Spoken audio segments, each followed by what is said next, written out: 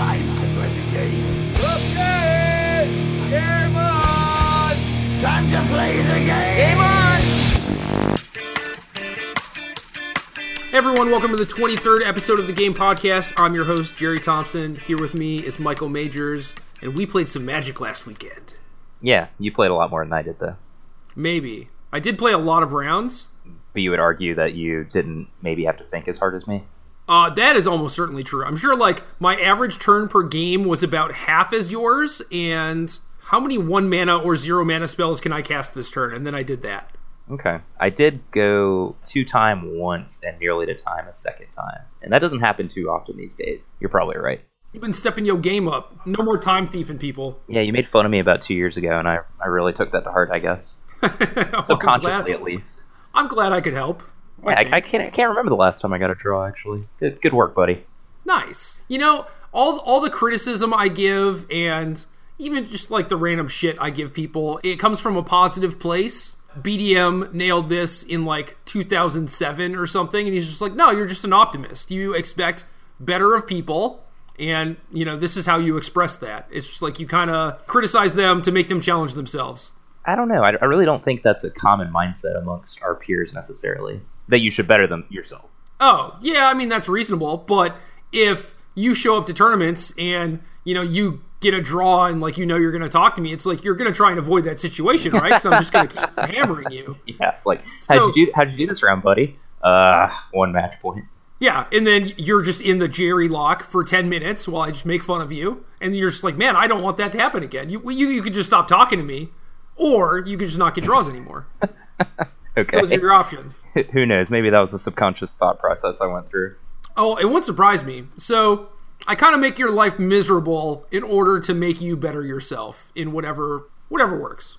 But yeah, moral of the story, I played a lot more turns. Yeah, so you were fusing some cards and brain in the jarring people, and dude, I don't even know. You weren't catch releasing. I'm very disappointed, but it's okay. I really like that deck. Basically, if I had played an individual Modern tournament last weekend, I probably would have played that deck, but I didn't feel comfortable registering it when I had to, not let down my teammates.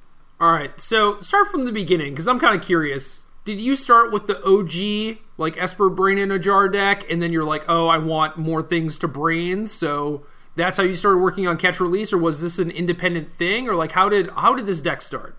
All right, I was vaguely aware of the interaction, and a long time ago somebody made a Brain in a Jar bet call deck, and I guess it was Esper. I don't know. That's the most common one I've been seeing. Okay, so I was aware that it was an interaction, and it was some fringe Modern Moto deck, and obviously once you had the printing of the expertise or whatever, and you have more analogs of ways to enable this interaction, then the psychopath part of me starts, and it's just I want to break this 2-card combo. So I just figured out the best way that I could do that, and I found catch and release, and I went through all the Dragon's Maze cards obviously, and all the 0 mana cards. I was I'm just going to build a deck around this, try to push it as hard as possible, because that's usually how my brewing process is.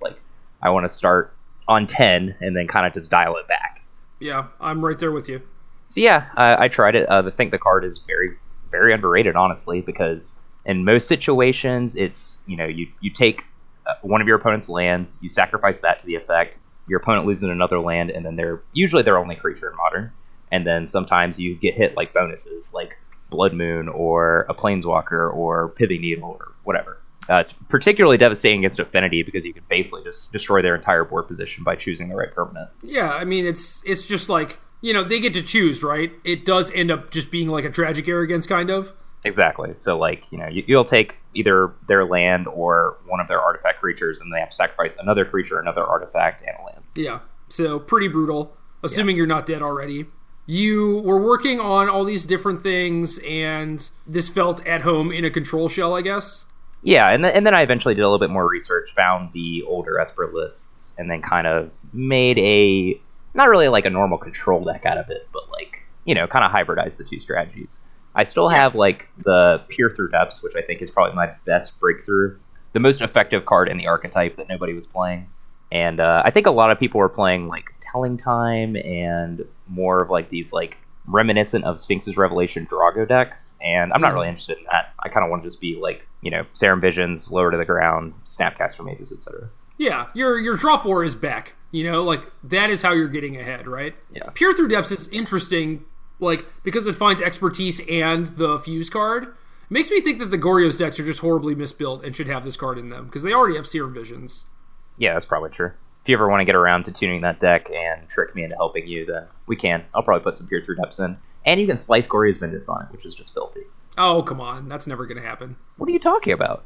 I don't know. I think... That's for sure going to happen. I played an open with the Goryo's deck. I might have spliced a Vengeance once, but not only is it just super not relevant, you're probably, losing those games anyway because you have so much mana and you're just doing it out of desperation. Like, you don't really need two things. Like, do you ever need to, like, peer splice Goryo's and then need the other Goryo's to win the game?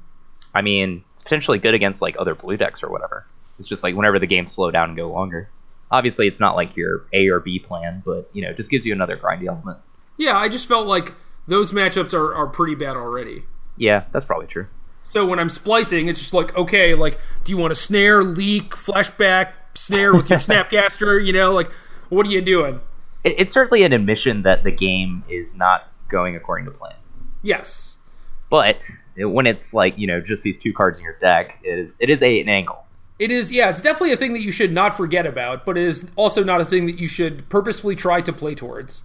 Yeah, agreed. So basically, I built the deck under the assumption that Fatal Push is a much better removal spell than Path to Exile, just because, it's better to fire off early, and I thought the black expertise was a little bit better than the white one, just because it's kind of a nice free roll against, like, Affinity, Noble Hierarch decks. Trading with anything is good as long as you are casting a free spell off Yahenni's expertise. Yeah. So even though it's not an efficient exchange, 4 mana for 2 mana usually, you're still, working towards your game plan and killing something, so that's good. Like, it's a sideboard card in your main deck, too, which is kind of nice. Yeah. And that it's also a combo piece. And if you're already trying to play 4 pushes as your early removal spell, that makes you lean on black mana, and then the expertise becomes, like, relatively easy to cast, I would say. Yeah, for the most part. I was leaning on, like, Sunken Ruins a little bit, and my mana base was probably, like, 1 land off. Second Swamp was kind of bad, even though that, helps with Yahenni's expertise. I don't know, I had some weird matches. I won multiple games that I put myself at basically 0% to win. Okay. Literally outrageous things happening where my opponent has, like, 2 Reality Smashers and another card in their hand and, like, 9 power on board, and I have nothing. And I just, like, finally hit back off, like, Snapcaster, Peer Through Depths, hit back, block all his things, except for his Drowner of Hope, like, killed that with Blessed Alliance, post-combat, or, end of combat, thought Seize You and Draw Step, and, like, Esper Charm You, just nonsense. Okay. So the deck's really cool. There's a lot of things going on that are really interesting, because Brain and Jar just, like, makes all these crazy interactions come up. Lost some weird close games, because, like, I just, like, flooded out and died, which kind of sucks. But I think my deck was kind of fundamentally misbuilt. So I did post an update in my Star City article today. And I'm looking at this. You added a land. I know. I mentioned it. It's like, I added another Snapcaster, added another Cryptic Command, so you're kind of like playing a late game a little bit better. Unfortunately, as we'll get into it, your Death Shadow deck that you just copied the Grand Prix with, congratulations, is super busted. Dude! It was so good. We'll get into that, though. I'm excited. Yeah. So, Yahenni's expertise is a big joke against that deck. Yes. It literally is 4 mana, discard. So I lean back towards SRAM's expertise in my update. So, which is not a perfect solution, but is serviceable. Certainly better than -3/-3. Yes. It buys a little bit of time. Technically weak against, like, Liliana the Last Hope or Battle Rage or Clan Rampager, but it is still something that impacts the battlefield in a positive way. Right on. How was Logic Knot? Dude, Logic Knot was great. I think you made fun of me because I thought this card was really bad about a year ago. And to be fair, I guess I never really played with it. I believe you, but I don't remember that. Yeah. I also probably had either Tasigur or Murderous Cut in my blue Modern decks at that point, so that probably made me less likely to play with the card. When I was building the Hiri for the mocks, I had at least one Logic Knot. I may have had 2 at some point, because this was one of the few blue decks where you weren't really using your graveyard all that much. Like, there were 4 Snapcasters, but then there would occasionally be the time where you, like, have Nahiri and you need to ship the Emrakul back into your deck, and then just Logic Knot is turned off. So it was like, I really want to play with this card, because I know it's good, but yeah, like, the other Delve spells just overshadow it to some degree. Yeah. The list I played, 0 graveyard interaction except for Snapcaster Mage, and Logic Knot was a dream. Card was great. Love it. I think the only thing I really want to touch on, other than I do think this deck is cool, but unfortunately it's probably not in the right place because Death Shadow is kind of oppressive, is that Ancestral Vision was really, really bad, and I already learned this lesson. I don't know why I couldn't get it through my thick skull, but that card sucks. Card does not suck. Issue with the card I found in Modern is when you're drawing, like, Jack of Clubs, Charizard, Ace of Spades off it.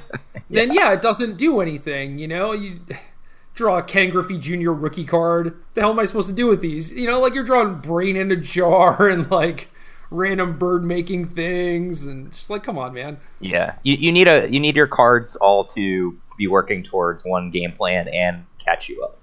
Yep, yeah, you can't play it in weirdo combo decks. I thought it might be fine in your deck because of the expertise stuff. Obviously, that was my logic, but it just didn't work out. Beats. Yeah. Does it work with Brain? No. Oh, it works with Brain if you had a way to sack the Brain. Oh, I see. Okay, so if you're activating it from 0 to 1 and you destroyed it. Yeah, you destroy it or sacrifice it to Gargadon or something. Uses last known information, which is 0, and then you play a 0 off it. So you can, like, restore balance off this thing if you have Gargadon. Okay, that's kind of cool. I wasn't aware of that interaction, but it makes sense. Also, in your article that went up today, Tuesday, you have this restore balance expertise deck that could have potentially some brains in it. Because you do have Gargadon. Yeah. You would have to change the deck fundamentally, obviously, but that is a cool interaction. Of course. But yeah. Blessed Alliance was super good. I believe that. Just, like, didn't really give that card much credit outside of being, like, a split card removal spell / good against burn. Being able to kill Reality Smasher is super nice. Yeah, do you think playing with Yahenni's expertise with Blessed Alliance made that card better? Like, do you think that now, since you're moving away from black expertise, that Blessed Alliance is still going to be as good for you? I'm sure it gets, like, a little bit worse, of course, but not substantially, no. It's just so nice that you get to, like, clean up the garbage and then Alliance, whatever big stuff like the Reality Smasher, you know? For sure, but I still think the card is just great, just because it's kind of a nice split card. I found Timely Reinforcements to be pretty weak in the format as it stands right now. Mistake. Is that because of your irrational love for it, or? Yes, absolutely. Like, especially since Death Shadow's the best deck, like, you're never going to gain 6 life off it, so it's just going to be really bad. Yep. I I boarded it in against Death Shadow once on Moto just because that's how the numbers played out, and I was not impressed. I can totally see that. Yeah, had a really good time playing my deck. I think there's a lot of potential here. It's just probably not the right time. How long were you guys in the tournament? Like, how many rounds did you play? We played up until round 9. Okay. And what was the result? Were you like 5-4 or something? No, actually, this is the only SG event that I can really think of in recent memory after the 2-day split that X2-1 was not even necessarily alive. So 6-3? Yep. How was it? How was the tournament? Dude, I loved it. I had so much fun. Team tournaments are great. It's kind of cool actually having to switch mindsets from like so many different formats to like help your teammates or whatever. Yeah, I was thinking about that too. It's like you're over here playing your modern game, and it's like, all right, should this dude brainstorm? And seems like really tough. Yeah, it presents some unique challenges for sure. I'm actually really a big fan of the like deck building restrictions in Team Constructed, and those don't exist in this triple format. You like Unified? Yeah. So I think it's interesting. I just don't like it for like coverage sake because it makes the tournament seem fake. Oh, that's certainly true. I mean, you're right. But I like the challenges that it presents. Sure. Well, we're looking at San Antonio, and it's like Cho sent me and Raptor a text at some point, maybe when we were going to the top 8, and he's just like, all right, whoever finishes higher gets to play the Death Shadow deck in San Antonio. And it's like, well, maybe you kind of just like take all these good cards from everyone. Right. So it is kind of sweet in that we're playing just garbage, like Tarfire, like Lightning Bolt is still alive. Yeah, that's true. But you're also like taking a bunch of fetch lands that are relevant.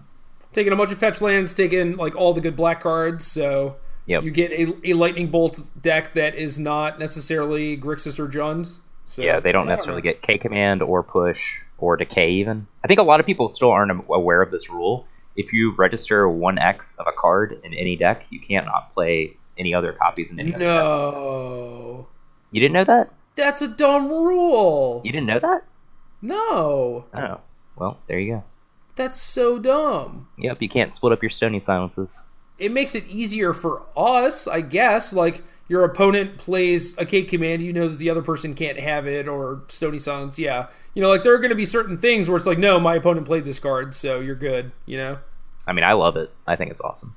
I hate it. It would be too easy.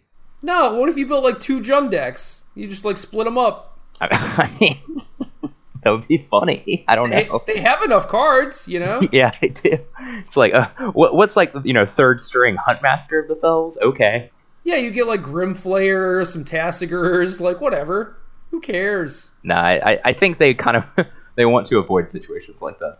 Why, though? Because it promotes diversity. Yeah, it does. I mean, look at most modern decks. Like, other than, like, you know, Inquisition, Lightning Bolt, and super staples like that, most deck lists are 2s and 3s. Well, most of the ones that you and I build are, yeah. Yeah. We have, like, 4 Bolt, 4 Serum Visions, and then every other card is up for grabs, right? Pretty much. I actually don't find there'd be much, like, aesthetic beauty in all 4s in a deck list. It just means you're probably being lazy. Yep, it's annoying. When I look at your Esper update, right? It's just like, the numbers all make sense to me. It's like, okay, so you went up a land, but you're also playing an extra Cryptic and extra Snapcatcher, which makes sense. You have things like 2 Esper Charm, 2 Logic Knot, 2 Peer Through Depths. It's like, you just don't want to flood on those. That's cool. 3 Path to Exile, because you don't necessarily want to draw it early, but you want a bunch of extra 1-mana interaction. You know, just like, I like looking at the deck list and trying to figure out what was going on in the person's head. Yeah, it's legit. But yeah, all 4s are gross. Do not ever send me a deck list that is like a sideboard with 4-4-4-3. That ain't right. Yeah, I did appreciate looking at P. Sully's burn deck list from this weekend. Yeah, but it's because you know he doesn't really care, and it's kind of endearing. Well, no, I mean, I thought it was legitimately hilarious that his his deck list was all 4s and 20 mountain. Yeah. It's just like, this is what I'm about. This is what we're going to do. And he probably knows it's wrong, too. He's probably just like, oh, I should, you know, cut one of this and play, like, Lavamancer and play all these fetch lands. But he's like, no, it just makes the deck list hideous. So, yeah, just like, screw it. I don't want to have to write out extra cards. Yep. Save some time. But yeah, that was basically my weekend. Don't think Todd had a lot of fun playing Green-Black Mirrors all day. And yeah, what happened with that? Was just everyone on Black-Green, or what was the deal? I believe Todd played against 2 non-Black-Green decks. In 9 rounds? In 8. We only played 8. Did you have a bye, or? No. We ended up 5-3. We lost playing before the last round. Oh, was it 8 rounds day 1, or was? No, it was 9. Okay, so you just lost and dropped. Got it. Yeah, we lost round 8. But I think he played against 4-color Saheeli, and maybe it was 2 4-color Saheeli, and the rest Green-Black. What was your Modern experience like? Did you play against a bunch of different decks, or what? I played against all unique decks. Yep. That's so weird. Yeah, I kind of had like a nice range of the format. Most of the games were pretty fun to play. So yeah, I think part of that is indicative of your deck, and your deck just being sweet. Yeah, that helped. I mean, I definitely didn't like, even though maybe I'm slightly higher percentage playing like red-green Valakut in the tournament, like, I'm just not going to enjoy myself. So yep. Well, this Death Shadow deck is kind of like Valakut in that you just do stuff, and then you F6 on your opponent's turn. Most of the time, at least. But it is a lot of fun. I enjoyed it. Obviously, I won a bunch, so that helps. But I did book my semi-last minute plane flight to Indy for $521, I think. So, not cheap. I'm willing to go, though. I want to battle. No, it's good that you kept your word. I appreciate that. Yeah. Dude, I'm not a liar. You made some money last weekend. No problem. I did. You can call me a lot of things, but liar is not one of them. Dude, I would never call you a liar. Well, then you would be lying if you called me a liar, so. Oh, true. But we also don't want the people to call you a liar. Well, I don't know. I guess if they do, then I know that they're wrong, and then, you know, I kind of have an informed opinion of them, so there's that. Well, that is nice. I guess you get to know some things. But yeah, man, I don't lie. It's not even just like, oh, I made this obligation, or I made this thing, so I'm obligated to go, or whatever. It was like, no, like, that is, I know myself well enough that is probably the experience that I'm going to have. Like, if I have a good weekend in Vancouver, if I enjoy myself, if I have a deck that I want to play, I will likely just book a flight to Indy, because that's just how I operate. And I had a lot of fun, and I was like, oh, I guess I want to play Modern again this weekend, so. Dude, and you get to hang out with me and Todd and Tom. Oh, hell yeah. Dude, it's going to be so good. Yeah, it's going to be awesome. And Cedric and Patrick. Oh, wow. That's cool. Maybe Cedric will pay me the money he owes me. Oh, what does he owe you money for? I think he has my check from the Players' Championship. Okay. He was just like, oh, I'm just gonna like move back to Seattle a little bit after Jerry did. So instead of mailing it, I'll just take it with me and I'll see him soon, which is a logical thing to do for sure. But instead, we never see each other. We saw each other at the Grand Prix, and obviously he didn't have the check on him. He's just like, oh, it's in my suitcase, but didn't bring it. So now whenever I see him, I get to do the Cho thing, which is just like, hey man, pay me. Like, what is wrong with you? And the thing is, I bet you enjoy having that power over Cedric rather than the money. I kind of do, but the problem is that Cho gives him so much crap for it that I feel like I can't even really do it, because it's just too much. So okay. Cho is cutting into some of my equity. Dude, that's kind of messed up. It is. But because we're best friends, I'm allowing him to get like max equity out of, whatever 50 cents that Cedric owes him or whatever. So it's a give and take, you see. But yeah, that'll be great. Maybe I'll get my $1,000 check or whatever I got from the Players' Championship. Yeah, so convince me to register this Death Shadow deck. Because my god. We talked a little bit off I guess stream, I guess. I don't even know what the correct term for it is. Off recording? Off cast? No, we were still on the internet. Anyway, so it's weird because this deck basically looks and operates like a legacy deck. That is fair. But it doesn't have Brainstorm or whatever. It has Hand Disruption and, a little bit of tricky manipulation with Mishra's Bauble and whatnot, Street Wraith. But I don't know if I would be innately good at managing my life total with Death Shadow. I have played a little bit of Death Shadow before, so I kind of have some practice, My experience was basically I look at this deck, I think it looks kind of cool, but it is very, very difficult to gauge how good it actually is, and certainly a large aspect of this deck doing so well is because we were playing against mostly good matchups, Right. Another thing that kind of ties into that is that there are just mostly good matchups in Modern. There are not a lot of decks, you would have to choose to play a deck specifically just because it has a good matchup against this deck. I vastly underestimated how good the deck actually was because it doesn't look that good on paper. It looks like, a different Jund deck, maybe a better Jund deck, but maybe you run into issues in grindy games or against burn or matchups where your discard isn't great or whatever, and just none of those things are true. Is the key factor just that Traverse the Ulvenwald is kind of busted? Traverse was kind of crappy, actually. Oh, really? Yeah. There were a decent amount of games where I had it in my hand and did not have Delirium. So whenever someone's we can cut a Bauble or we can cut some Tarfires or whatever, I'm just no, absolutely not. If I play this deck and I play red, I'm playing 4 Tarfire. Okay, that's really interesting to me. I would have naturally assumed that Traverse is the reason that this deck exists and why it's better than Jund. So instant sorcery or sorcery land is a lock. Instant is tough if they don't play a creature. Leading up to round 7, I think, I had Tarfired myself 3 times and my opponent once. Had you killed any creatures with Tarfire? No. Okay, so you'd cast a card 4 times and 3 of them were at yourself. Yes. That's kind of insane. Then in the last few rounds, I played against Burn twice. So, obviously that changed because they're always trying to present a threat on turn 1, turn 2. So whenever I had a Tarfire, it was just protecting my life total and stuff. But yeah, it was kind of weird when, your opponent doesn't necessarily do anything. You can play a small-ish Tarmogoyf. Maybe you can play a small Death Shadow. Maybe those things get killed on turn 4 or whatever. But if they're not presenting things for you to kill with your pushes and Tarfires, you don't have an instant. And then if you don't draw Street Wraith Bauble, some good mix of things that gets you to Delirium, it's just not going to be there. So Tarfire being the missing link, the double missing link to go with your sorcery and land to get you to Delirium is perfect. Okay. So would you maybe make an argument that Street Wraith is the best card in your opening hand? Because that kind of powers up Death Shadow and makes Traverse doable. Yeah, getting Death Shadow to castable range was not trivial. It was a lot of it's just fetch shock, fetch shock, fetch shock, but sometimes you don't have the third land. Sometimes they're not attacking you, stuff like that. So I would say most of my games, the very early turns, it was not turn 2 I was jamming 2 Death Shadows, but those are definitely your best draws. Yeah, it's a lot harder now without Gitaxian Probe or even Mutagenic Growth or whatever. Yeah, I kind of want to see if I can play a Dismember because I think it's a relevant removal spell that kills things in the mirror, or at least shrinks them in combat so you can take them out. Architects of Will is something that I'm looking at to kind of fill the Tarfire gap too. So I definitely don't want to play a blue dual I'll just play it as a raw cycler, and I think that's okay. But yeah, I'm interested in looking at other things that might deal me damage to make enabling Death Shadow a little bit better, but obviously there's diminishing returns there because you don't want to like put yourself at 1, you want to put yourself at, 6 to 8 life, somewhere in there.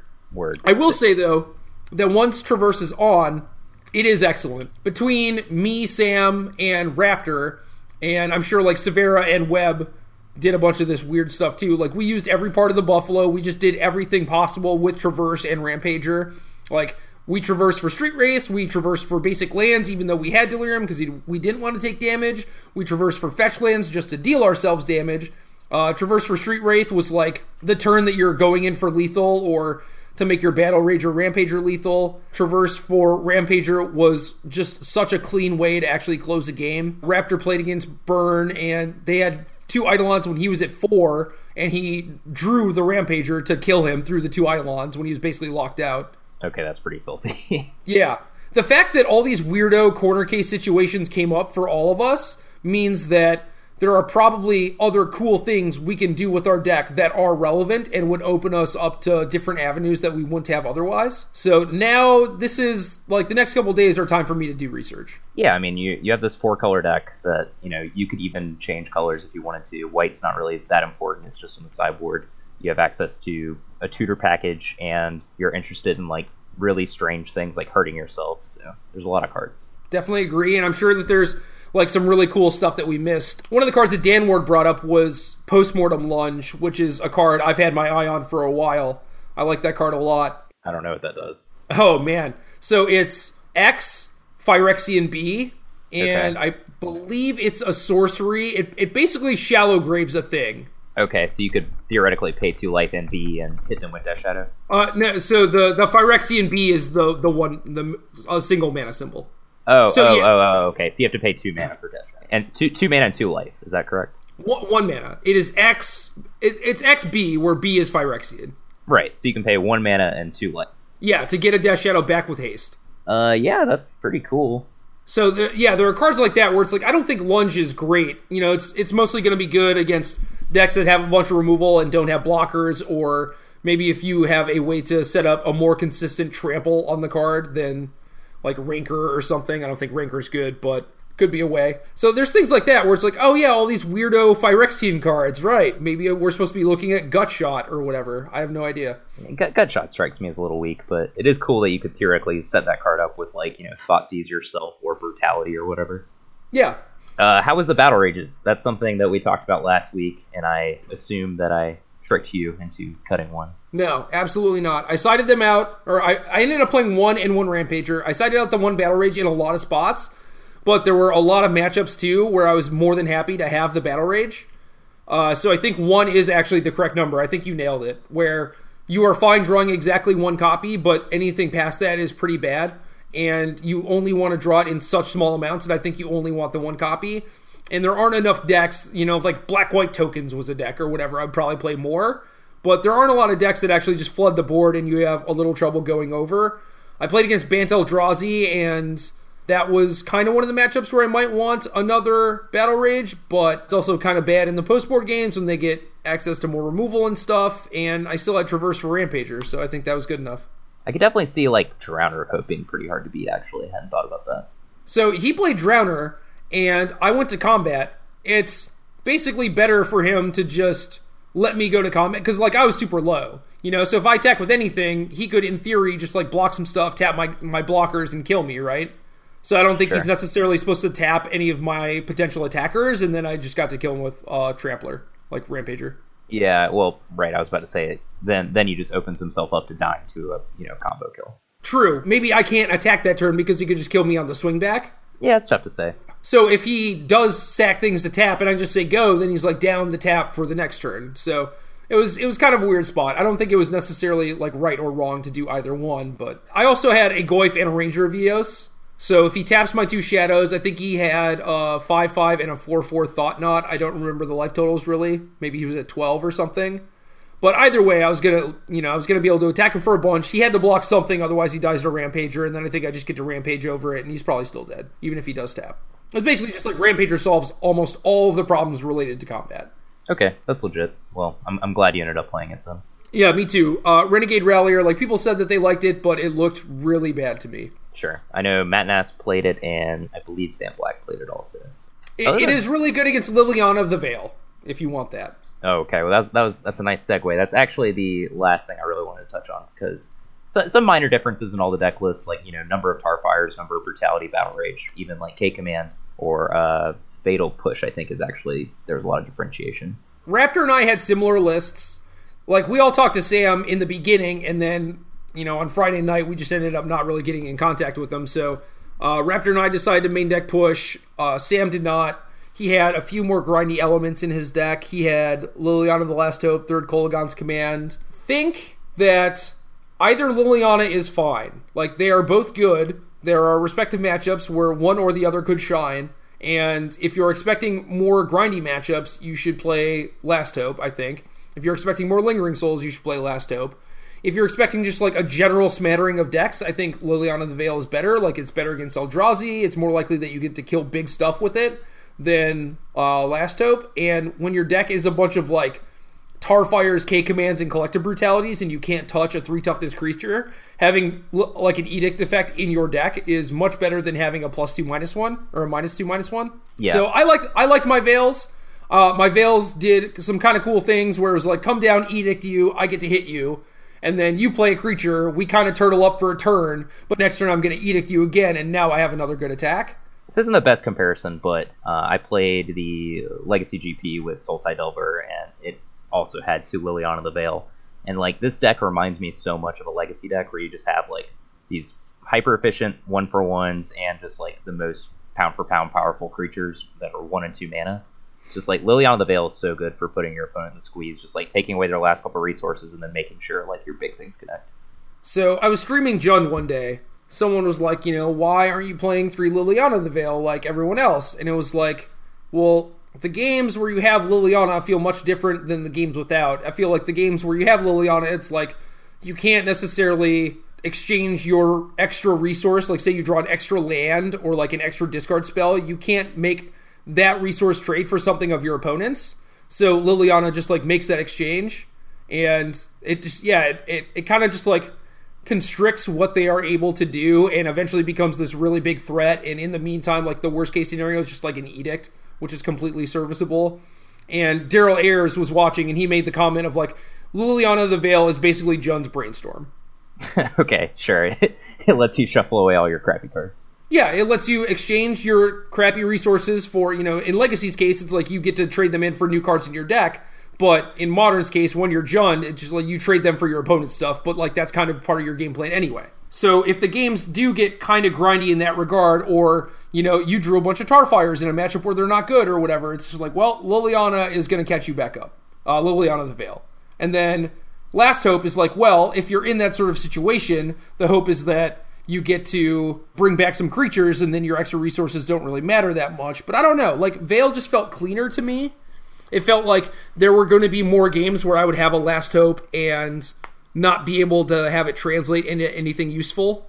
Yeah, it's just like, well, for Last Hope to be significantly better, you kind of both have to be at parity. But Liliana the Veil just can put you ahead instantly. Yeah. And I don't know. I saw Sam and Severa both win with Last Hope Ultimates, so whatever.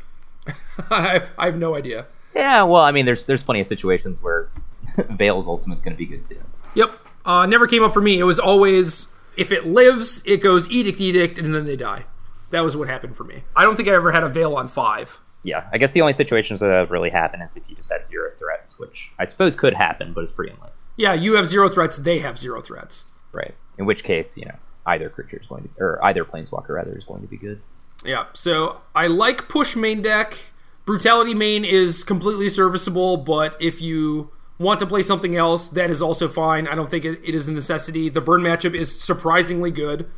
The mana base was fine. The white kind of complicated stuff a little bit, but was overall completely fine. And on the draw, I sided out like the forest against some of the combo decks. Like, if I was siding into a deck with all like 0 and 1 mana cards, then I felt like I could keep a lot more 1-landers, and I wanted to draw like enough disruption to make sure that I could actually just like put the squeeze on them. So I was siding out a land at times because it felt sort of heavy. Maybe I'm supposed to be siding out like a Traverse or two against combo because they're not playing anything for me to Tarfire early anyway, so I'm probably not going to have Delirium. So like maybe that's why I felt a land heavy. Oh, that kind of makes more sense to me than cutting a land. But I don't know, Forest is kind of bad looking over the deck list. It doesn't accomplish a whole lot by itself. Right, it's basically a dead draw unless it is exactly land number 2 and you get to cast Tarmogoyf off it. Yeah, or exactly number 3 for Lily. Yeah. Sideboard was fine. We played Cage over Surgical. I think either one is defensible. I was a little worried about breaking entering. Sam and some of my opponents got to Surgical. They had some pretty good Surgicals from what I saw. Like my Souls got Surgical and he got 2 more out of my hand, which is all 3. He got to Thoughtseize me, take my push, and then draw step Surgical my push, and I had 2 more in my hand. You know, so like things like that happened, and I don't know, I just feel like the deck is pretty threat light too, so if you're just like, oh, push your Shadow, extract it, then you just have to beat Tarmogoyfs, and you can certainly still lose to them, but the games are much easier. Surgical could come in more places than Cage. I don't think my Cages were ever in my deck. Usually, like, Surgical is not good against these more, like, aggressive disruption decks, but it is actually kind of defensible, like, because you really only have 2 primary threats. Yep. Fulminator was fine. Grudge did not really do much, but there were a lot of people that had like chalices and stuff against me, so they were nice to have. Kataki is nonsense. Trying to traverse and play that against Affinity when they already have a board and are probably just going to be able to pay for their threats and kill you is just not a thing. That's not going to happen. Canonist is good against Storm, and to some extent ad nauseum it is bad against the Cheerios deck. Sure. And those matchups are all pretty good, so I don't think you need it. So I think we went a little overboard on playing the utility traverse targets. Like, we were smart enough to figure out that, like, traversing for a Reclamation Sage or a Scavenging Ooze or whatever was not good, but then we're like, oh, but we get all these fancy white bullets now because we have white mana, and then we just didn't cut them.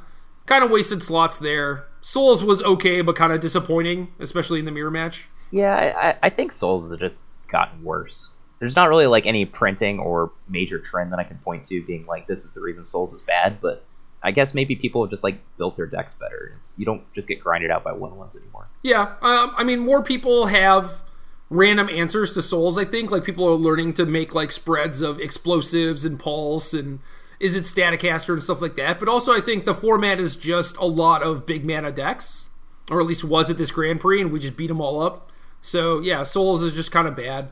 Good news for Grixis mages of the world, but yeah. You want to talk about like overarching theory as to like why this deck is great? The whole like sell you on this? Sure, we can get into that, but for me, it kind of just comes down to the fact that you are less modern and more of a legacy deck now. Yeah, deck is a Jund deck. It is very much disrupt you, kill your stuff, then kill you, except the kill you part kind of happens around turn 4, which is sort of unfair. Also, you only have 18 land. You have some manipulation in Mishra's Bauble, which is definitely not irrelevant. Like, it is a thing where you basically get a free scry, is how I look at it, with like Bauble fetch land.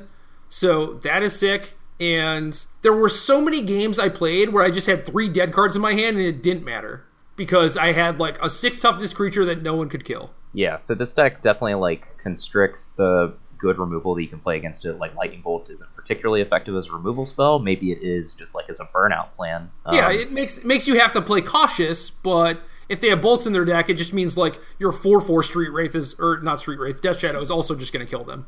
Right. I think this deck just like basically makes racing impossible because A, it just grows Death Shadow if you're hitting them, but like also you're just putting the Abyss so fast by Death Shadow and Tarmogoyf in this deck, it's just stupid.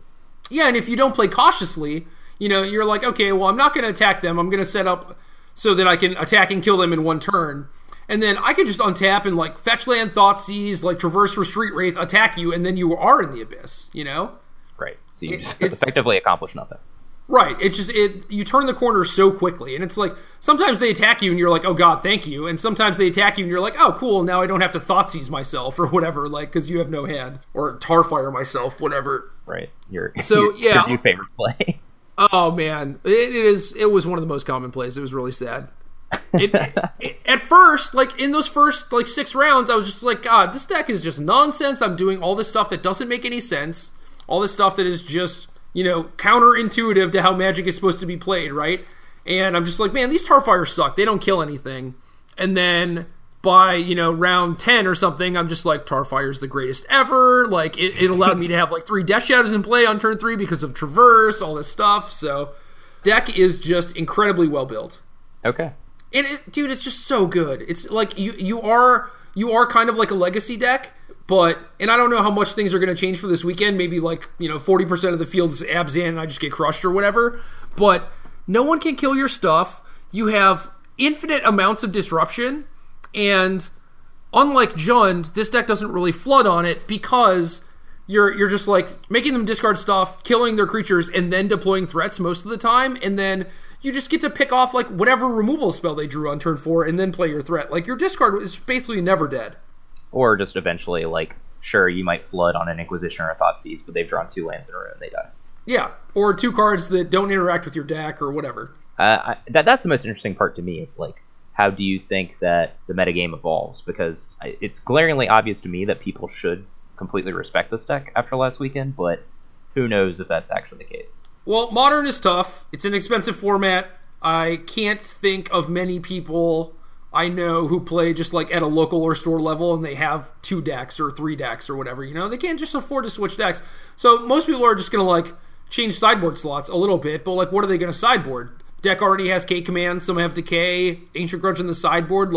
You can't Ensnaring Bridge this deck. That's not going to work, Enchantment might work. You could try and worship it, but then if I keep in Collective Brutality, I can just drain you. It's so stupid, you just have all these incidental answers to all of these weirdo permanents too. Sure. I mean, do you think that just people are finally just going to start playing 4 main deck Fatal Push in every single black deck, or? I would kind of hope so. I mean, there are definitely matchups where it's dead, and I think Eldrazi Tron did pretty well over the weekend as a whole. And yeah, I think Todd went 17-1. Jesus. Yeah. That's absurd. Yeah, just he 9-0'd day 1, even though his team did day 2, and then he XO2'd the Swiss in the Classic and lost in top 4. Wow. His deck seemed pretty great. That's unreal. I mean, was he doing anything different than anyone else? 4 main deck Ballista, 3 Endbringer, 2 Basilisk Collar in the main. Okay, so he has 1 extra collar on most people, I think. I don't know if people went that hard on the Ballista. I've seen lots of lists of 2 or 3 and Basilisk Collar in the sideboard. His mana looks the same. He has some Karns. Yeah, I think he played an extra Karn. 4 Chalice in the board, 4 Surgical. Yeah, I mean, his deck is just clean. He's just the best version of his deck. Yep. A bunch of All Is Dust, which kind of just clean up all the random nonsense. I played against this deck round 4 off my buys, and it was kind of scary. I won, but it was still kind of scary because their cards are all so powerful. I don't know if a bunch of Mind Stones are standard or not, but that card's awesome. It's pretty standard, yeah. Yeah, his deck looked really good, and I think he kind of just felt a little uncomfortable against, Super All-In combo, which is why, the 4 Chalices, 4 Surgicals are in the deck. Yeah.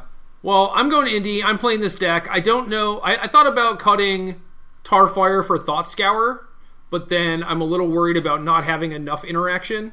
So I'm not sure if I'm going to go down that route or not. If I do play Jund, I will probably cut the white and try and find some replacement for Ranger of Eos and just have more sideboard cards that I can bring in more spots. Just give me a little bit more customization because I really didn't have that at the Grand Prix. I felt like most matchups I was siding in 5 or less cards, and it was often way less. It was 3-0, but I mean, do you think that you even have the flexibility to change macro plans with the deck, or are you just kind of making small adjustments? It is basically there are matchups where some combination of push, Tarfire, Brutality are not going to be good. There are matchups where Liliana is not going to be good. There are matchups where Rampage or Temur Battle Rage might not be necessary.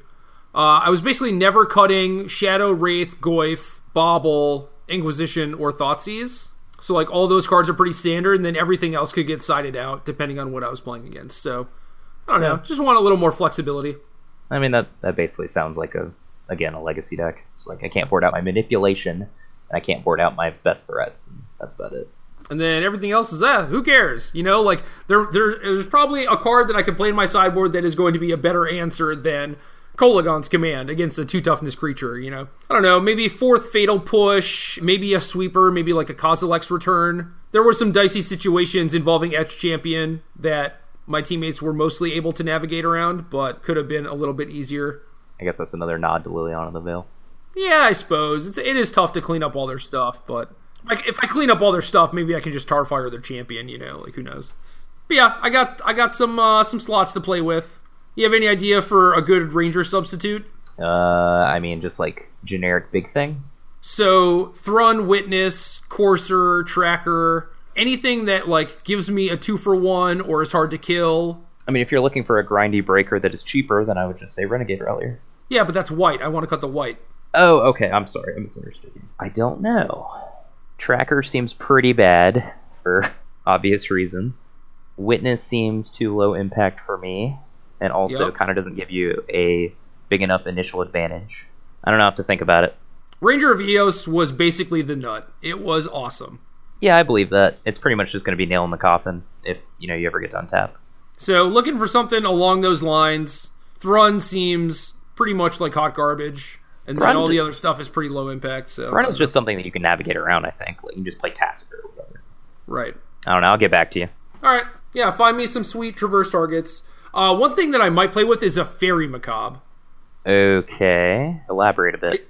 I don't want a Bojuka Bog, I don't want a Scavenging Ooze, but I might want Graveyard Hate that I can tutor for, and I think that might be the best one.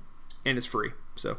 It would surprise me if Living End was actually a good choice moving forward, kind of just because of this deck, so, yeah. Yeah, I could see that. I don't know. I mean, do you feel comfortable saying this is the best deck in Modern? Yes. Yeah, it's not close. It is not close. None of my matchups were bad. I lost 5 games before top 4, maybe 4 games. I played 10 rounds. It's just unreal. Did you concede Andro? Yes. Jeez, okay. So I conceded to Raptor round 13 because he gets into the Hall of Fame 2 Pro Tours from now, but in the meantime, he needs an invite to Nashville. Sure. So I was 12-0, he was 11-1. Easy concession. Next round, I draw with Severson because I thought I needed a win, too. So it's like, the Scoop to Raptor is like sort of bittersweet in like the minorest way where it's like, man, I'm super happy for my friend, but at the same time, I really hope I'm not just like blowing this tournament. Then I found out, did the math with Severson, and it was like, okay, we can just like draw, basically. In the last round, I get paired against like this super nice dude, and he's just like, hey, can we draw? And I was like, well, I looked at the standings. Dude was X1-1. Sam is X2-1 and playing. And if I beat him and Sam are in a tiebreaker war for 8th. Okay. He's just like, my first Pro Tour would really mean a lot to me. And I'm like, God, I get that. I understand that so much. Like, my first Pro Tour was a long time ago, but I still remember that feeling, Mm-hmm. And it's just like, I feel so bad. I mean, thankfully, like, things ended up working out. Like, if I beat him and Sam lost, I would just feel even worse. Because then Sam's opponent would have gotten in over him, I believe. Yeah, I mean, it worked out for the team, right? Sam got in, but yeah, I still feel really bad about that. I don't know. Yeah, I mean, that's just a part of tournament magic, unfortunately. Yep, we can't all get what we want. Yeah, I mean, odds are good if dude could get that far, it can happen again. Dude, that is exactly what I told him. I was like, if you're good enough to be 12-1-1 at a Grand Prix, it's just a matter of time. That's something he should internalize for sure. Yeah, hopefully. Are you sold? Are you sold? Do you have any other questions on this deck? Like, what's the deal? What do you think? Well, I mean, I am interested in this, little Thought Scour Snappy package. I know, man. Stubborn Denial on the board. Some stubs. This was my round 8 opponent, by the way. He like mentioned this to me, and we got deck check, so I just started writing a deck list on my boogie board. That's awesome. I'm just like, can't turn it off, sorry. And then I just like ran to Sam Black. I'm like, Sam, look what I built. Yeah, I don't know. I am a little skeptical of like the Tarfires. I think Thought Scour sounds like an upgrade, especially if you're just going to be playing a bunch of mirrors. Like your Tarfires kind of do nothing, and like their Tarfires just turn on your Goyfs, whatever. Yeah, but then you only have like 8 removal instead of 10. I mean, that's my concern. Is like, is Tarfire really even a removal spell? You just talked about how you just punch yourself in the face 3 times. It is against the decks where you actually need the early removal. Most decks you just don't care. It's like, if I draw a removal spell, sure, I'll be able to use it on something. But like against things like Burn and Malira and Affinity, like I do think that you want as much as possible. Like you want to be able to interact with them for sure. Affinity is kind of the tricky one too, where I feel like once you don't have Tarfire, once you don't have Ancient Grudge, it's like, well, what are you really doing in the matchup, Sultai doesn't have a lot of great options. Well, I mean, you can play a Dismember, which, sounds pretty good, straight up. Yes. So I want to play 4 push, 2 dismember, and maybe like 2 decay. So I have 8 removal spells. My deck had 3 push, 2 K command, 1 brutality, 4 Tarfire. I don't know. That sounds fine to me. I think we can make it work. It's 8 versus 10. It's shock versus dismember against aggressive decks, and what is it? 10? yeah, K command counts. Like Absolutely. 8.5. No, Tarfire. It's like 8.5. I'm just making up some numbers. I'm talking about the matchups where Tarfire is a card that you actually want to draw. Okay, fine. Because in the matchups where you don't really want to draw Tarfire, it doesn't matter if you draw Tarfire. What about 1 deadweight? Oh, that sounds horrible. Yeah, it does. But it does let your Goyfs win the war. I guess. I mean, so does Tarfire in theory. In theory. Did you play Commandeer last weekend, by the way? Oh, I sure did. Oh, that's gas. Yep. Did you get anyone? Sort of. Not really. What was the best thing you commandeered? I only cast it once. I stole a lightning bolt on... I don't know. He was bolting me, and I was pretty low, and I bolted his Huntmaster. So it was pretty good. So Michael, when you commandeered that lightning bolt, what did you say? That's game.